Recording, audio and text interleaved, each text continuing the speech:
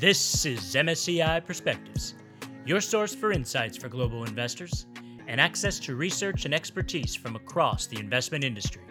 I'm your host, Adam Bass, and today is June 9th, 2023. Regular listeners to this program know that the combination of investing, climate, and regulation, well, that adds up to a topic that takes up a lot of mind space both at companies and within the investment industry. And you will also know that this combination leads to a veritable cacophony of acronyms. But as I spoke with our guests earlier this week, what became clear was that getting distracted by the alphabet soup was to miss the point. The need to measure, report, and act has only grown stronger, and frankly, time is not on our side. I explored this topic with Nakul Jadhav and Simona Ruiz Fergotti of MSCI ESG Research, as well as Brenda Kramer. She is Senior Advisor, Responsible Investment at PGGM. Yes, another acronym. Here's that conversation. First off, of course, thank you all for joining us. We've really been looking forward to having this conversation, as you all know, for quite a while. So let's dive in. And perhaps, Nakul, you can start us off. Let's just define terms for folks. We're here today to talk about the EU Sustainable Finance Package. So what is that? What are the key regulations around it? Yeah, so the EU Sustainable Finance Package mostly has key regulations as the EU Taxonomy, the SFDR. So EU Taxonomy has been the most prominent regulation of the Sustainable Finance Package, which has been in the news and in the works for the last couple of years, and companies have really started reporting on this. And SFDR also has now come into prominence as more of an importance than the EU Taxonomy. And those two are kind of like the building blocks or the major components of the EU Sustainable Finance Package. So last year for EU Taxonomy, it was more about eligibility, but from this year, they have to also report on alignment. And more companies have now realized the challenges coming from these two regulations, the reporting challenges, data challenges. And maybe just to add, there is also the EU Green Bond initiative or legislation that is voluntary, but if you want to have the EU Green Bond standard in the future, you will have to implement and follow the EU taxonomy. That voice you just heard was Simona. And it was really the first use case, mandated use case, even though it's voluntary. But if you want the EU Green Bond label, you'll have to take this into account. So it empowers the taxonomy and gives it a direct use case, linking it to bonds. But the taxonomy could also be used for broader reporting under the SFDR, the Sustainable Finance Disclosure Regulation. And it becomes mandatory and requires an assessment by an audit firm in the future under the CSRD, which is the last piece maybe on this EU Sustainable Finance Package, the Corporate Sustainable Disclosure Regulation. And that one will enter into force next year only. So it's the last missing piece, but one that feeds all the rest in terms of data and reported information that everyone needs to disclose and measure alignment or adverse impact under the SFDR. I agree. I think SFDR is very useful. It's basically about say what you do and do as you say. And that's our third guest, Brenda. So it increases transparency and it really forces you to build on the claims that you do. So you can't just say, hey, I'm doing this like very nice Paris-aligned benchmark or things. Like you really need to substantiate that with data. And I think that's a major step forward. CSRD obviously is a key piece of, fulfilling the architecture of, companies reporting on what they do in taxonomy, what they do on critical ESG factors so that financial institutions can start allocate their capital in a different way, right? So we're eagerly waiting for CSRD to come in place. And I really hope it's going to still be as substantial as we hoped it would be after the negotiations are finished. So the negotiations are still going on. What is the timing that we're looking at? So there was a report from an external advisory group, EFRAG, and that was the foundation. And now they come with their own proposals, and they will run a very, very short consultation, because in this before the summer they want to have finalized these standards, so companies have sufficient time to look at them and implement them. And you need to remember that for a couple of the metrics that need to be reported, a materiality assessment is required, and that needs to be run now, so companies know actually what to capture as of next year. So that's why there's a high time pressure. Randa, what you referred to, our concern right now is that the metrics that are required by financial investors, the principal adverse impact indicators for the SFDR reporting, that they don't become mandatory as we had expected, but there is talk about making those as well subject to a materiality assessment. However, they were always thought as a double materiality screen, which means it is relevant for each industry, even if advertising business has nothing to do with emissions to water. It's still relevant metrics according to the SFDR, and so investors have to report it for all sectors. And now some sectors might not report it. That's difficult. That will be problematic, gaps, definitely. Right? Yes. Brenda, problematic how? Can you expand on that? Yeah, so if we are really dependent on the data that we get from the companies that we invest in, so we are obliged to do this set of 16 ESG indicators that are prescribed basically by the Sustainable Finance Directive. Disclosure regulation. So if we don't get that data, it's going to be really hard to get credible and accountable data for that. There is a part in SFDR, or actually also in CSRD, that does refer to that investors should at least get the data that they need to fulfill their obligations. So there's some kind of like legal hook, but still we see negotiations going a bit in a different direction. So it will be exciting to see what comes out of it. And how this develops further in an international space as well, because if you look at the IFRS and the International Sustainability Standards Board, that is working on standards that should become a global benchmark or global baseline, basically. So yeah, because in the end, you need that data for your entire portfolio and not just for the European companies that report, right? And then the question becomes, is these European regulations, are they applicable to the rest of the world? Some say yes, because any company that is listed on a European exchange might have to report this data. That becomes a very extensive reporting obligation. For the same reason, there is a push to reduce this burden so that actually companies across different sizes and different reporting infrastructures can actually do the work and report on that data. And there's also a different phased approach depending on the size of the company, depending on whether it's European or international with European business. So there are different timelines, and that makes sense. But at least we need to know that at one point the data will be there, will be comparable. And that there is a certain interoperability between these two standards, the international one and the European one. Also, the international one only covers climate for the start, but they are already planning on building on that with biodiversity and human capital subsequently, and maybe others. There is a consultation running right now on the ISSB standard. But we will see before the summer the climate one. And so we'll have the climate one at the international level and the climate one in the EU, plus further topics in the EU, because that also covers other environmental objectives, governance, and then also social indicators.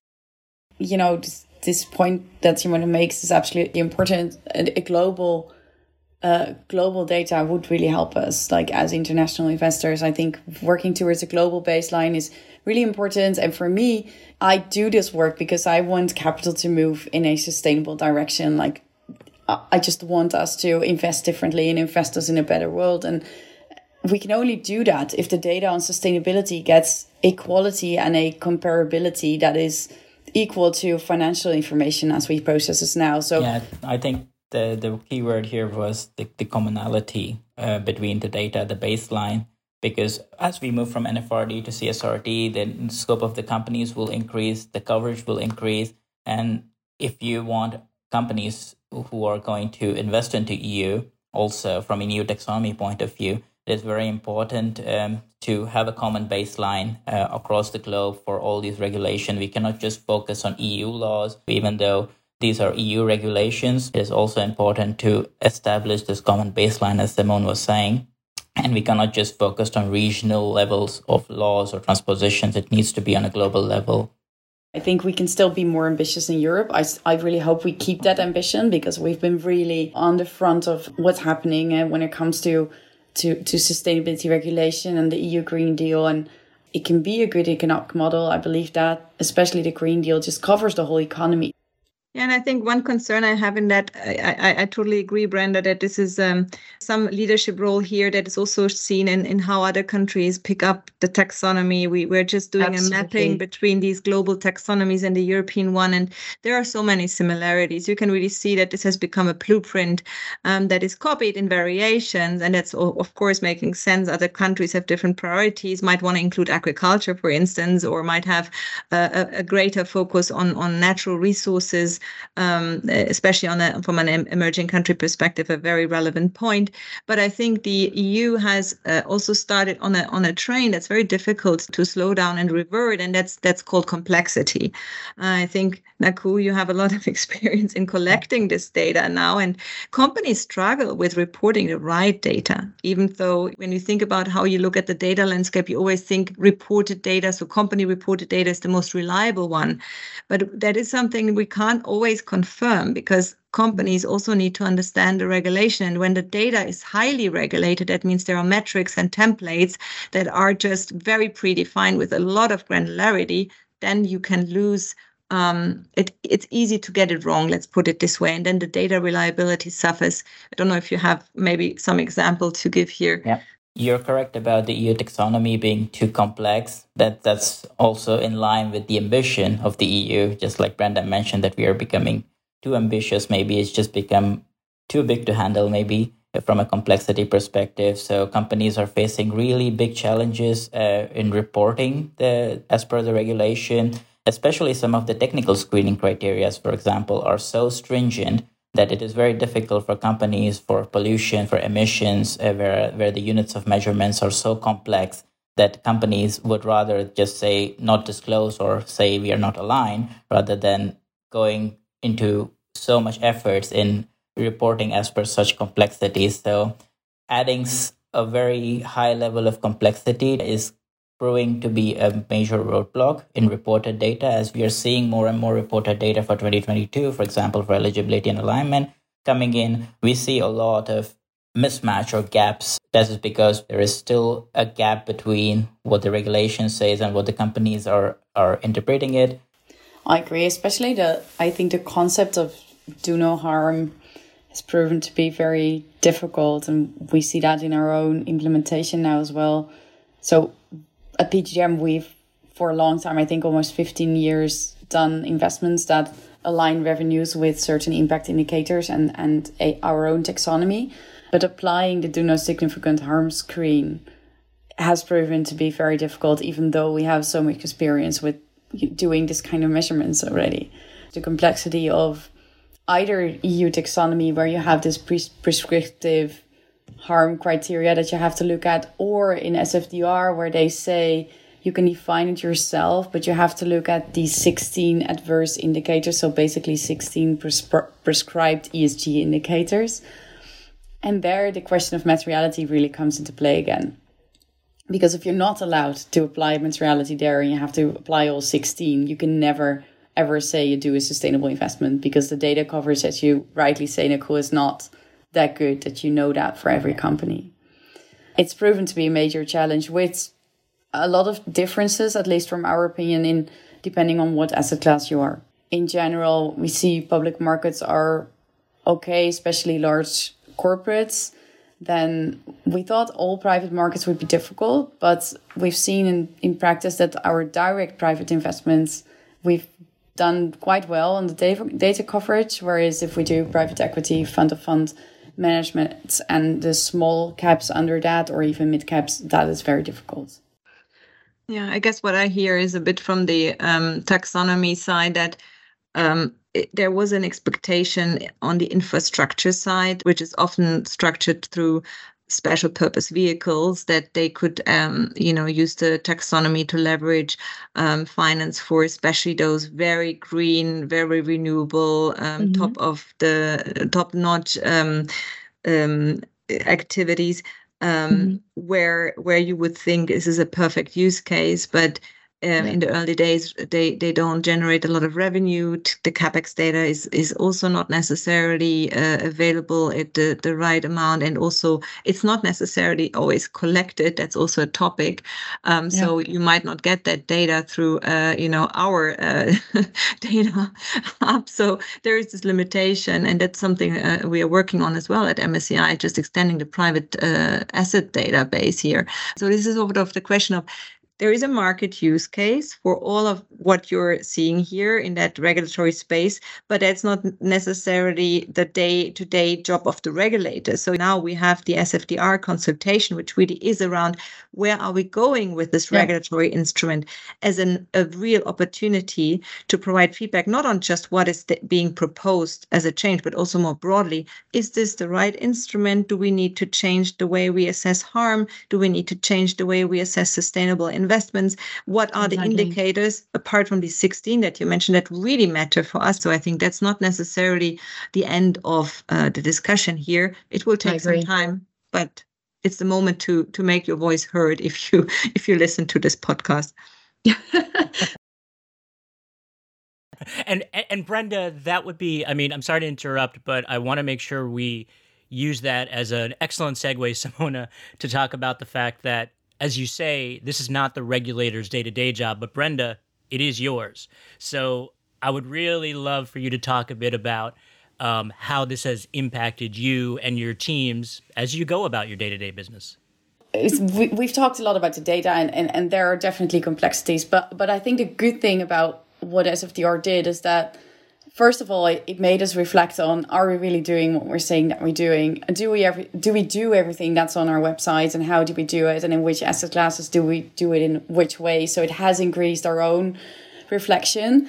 And also what I like most about my day-to-day job at the moment, and I love that when developing taxonomy as well, is that you need different disciplines. Like, there's no one discipline in any company that can do this. Like, your responsible investment team is not able to do SFDR on its own. You need your legal people, you need your data people, you need the model builders, you need the investment teams to tell you what they're actually doing and how they were assessing it. And so it's been a major integration exercise, actually. My team is 10 people from different divisions of the company. And we're working very intensely with our client, which has proven very useful as well and very enriching. So it's brought us also very good internal discussions and internal reflections.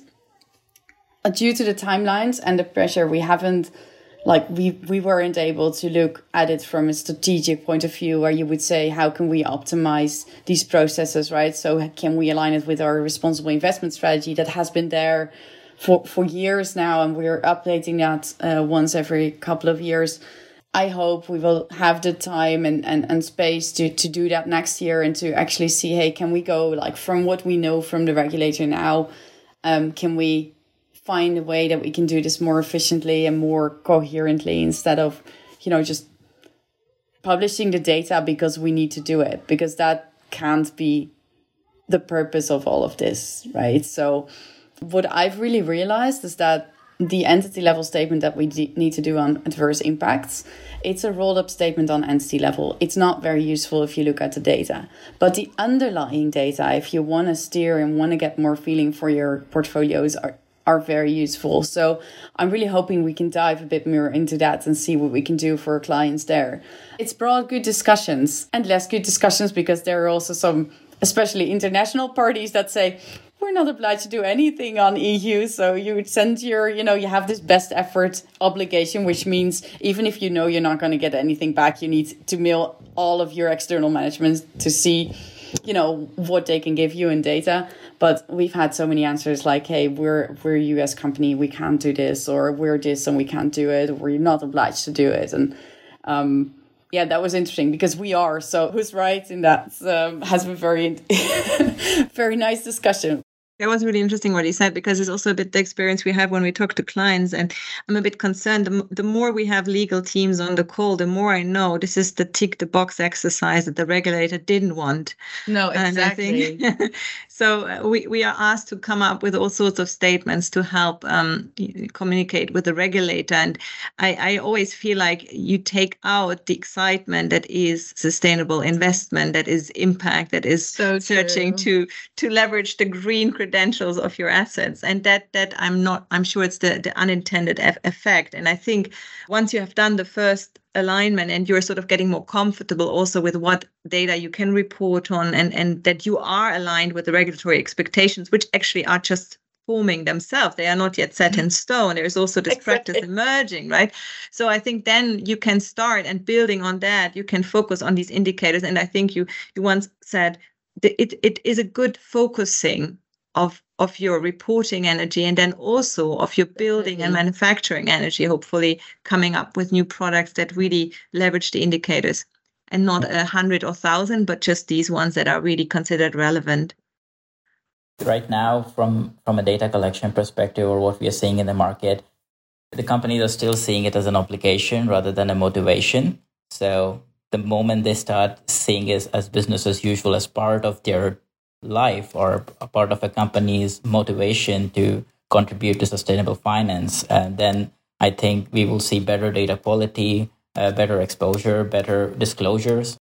I think so. I hope so. And I find we have a role in that to play as well. So as investors, if we ask for these data, we should be generally interested in what we get and talk to companies. We have 6,000, so we're never able to talk to any company, but at least the direct investments in the companies that you have larger stakes in, you can have a conversation on, hey, what are you doing here? Or for private equity, we work together with other private equity parties to get better data, and to kind of prevent companies to get like 20 or 30 different questionnaires from all of their investors, right? So I think it can definitely align and consolidate these reporting efforts.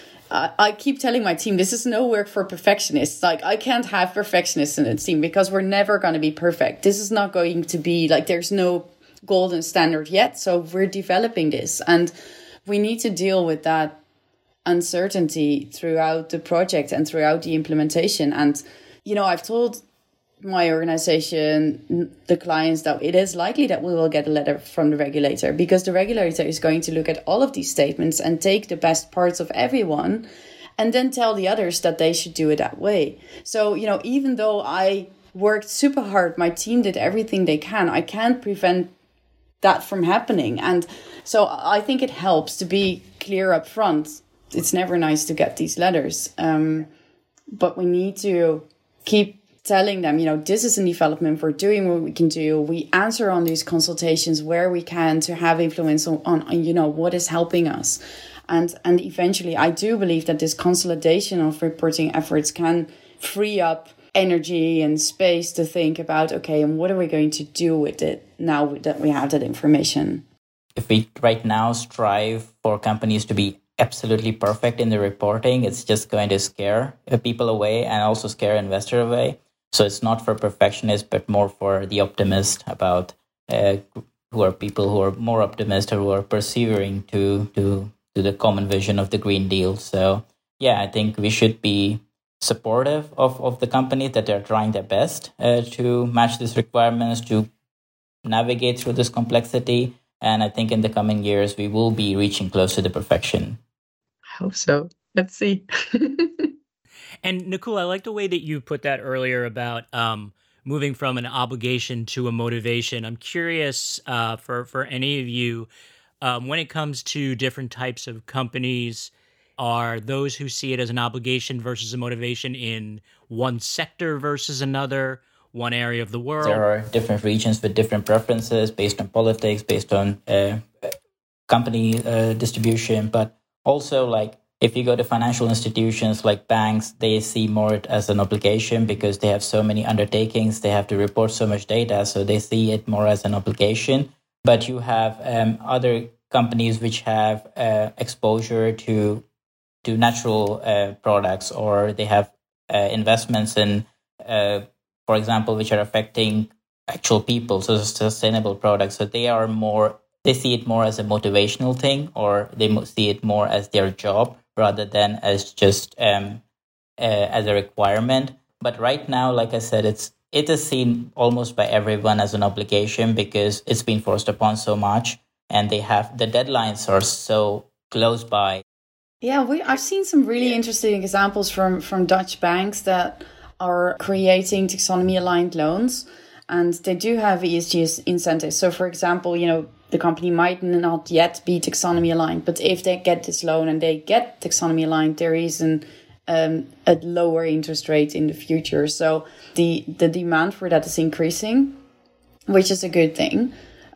So there is some space, I think, in banks to think about their reporting obligation is obviously enormous.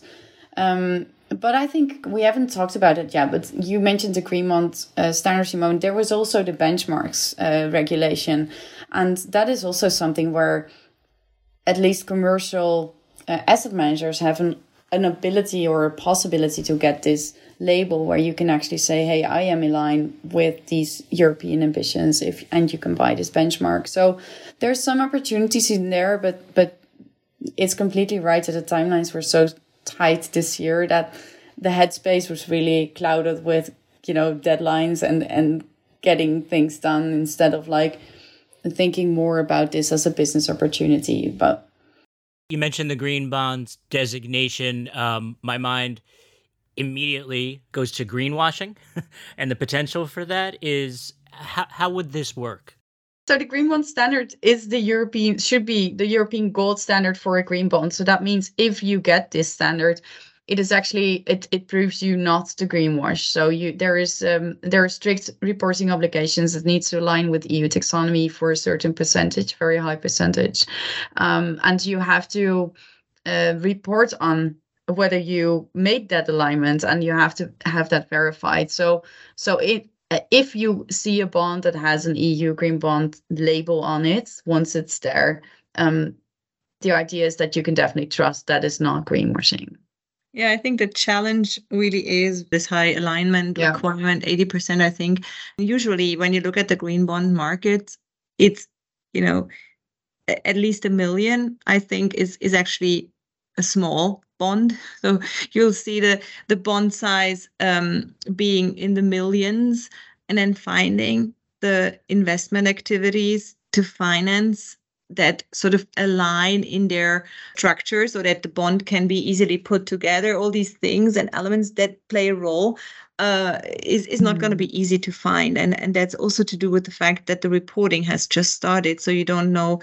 But at the same time, of course, you can then connect the project reporting to the bond, and that makes it easier. So you have direct access to the data, and that's a different approach than when you say finance a company, and you need to make sure that the company is actually reporting on this alignment, and you might not have a direct access to that company. So there is the beauty of it, that you probably see a pull from this financial instrument into data provisions through the project or the vehicle financing the project. Can you talk a little bit more about the effect on those existing regulations as we look for that commonality, that global standard? What are some of the lessons that other jurisdictions can take from what's happening in the EU? Yeah, I can start. I would think that what the International Sustainability Standards Board, the ISSB, is working on is a common baseline. It's also called a minimum baseline. And I think the fact that the EU strives for maybe almost a maximum baseline, if you like, because it's essentially going for impact, double materiality. It's going for an extensive set of indicators and areas. There, the ISSB chooses a different approach whereby they start with climate and they build up on it over time. The disadvantage of such an approach is that it will take years until you cover all relevant sustainability areas or ESG areas. But it allows countries to sort of start maybe with the most burning topic, which is currently perceived to be climate change. It's also a topic that it can't be solved alone in one region, like the EU with 10% of global greenhouse gas emissions, has to involve countries like China, India, the US. And so I think starting there is a good idea. But then the interoperability really means that if you report under the EU standard, that it's accepted as equivalent to the international standard. And I think that's really important, especially if companies go all the length to report under the EU. They want to make sure they're actually also, in line with the international standards. And then maybe if a company reports under the ISSB in a developing country that maybe has business in the EU, that this could also be counted towards any reporting obligation that arises from this business in the EU. So this sort of allows for capital to flow, it allows for goods to flow, it allows for setting up and collecting a data set on maybe the most burning societal and environmental topics that then investors can use to build products, but also can be used for broader society to understand how a company fares on sustainability. You asked for lessons, and I was like, I would have 3. First of all, I think what Simone says, phase in and keep it proportional. Second of all, draw on different skills, like not only economists, not only ecologists, like combine those skills. And a third one would be keep asking why are we asking these data, and are they still the right data to fulfill our policy ambitions? So those 3 lessons for me would be key in further developing this package. I love it. That's all for this week. A big thank you from Joe, Yair, and me to Nakul, Simona, and Brenda, and to all of you for listening. You can find more information on the EU taxonomy, including a recent blog post from the ESG research team at msci.com. Until next time, I'm your host Adam Bass, and this is MSCI Perspectives. Stay safe, everyone.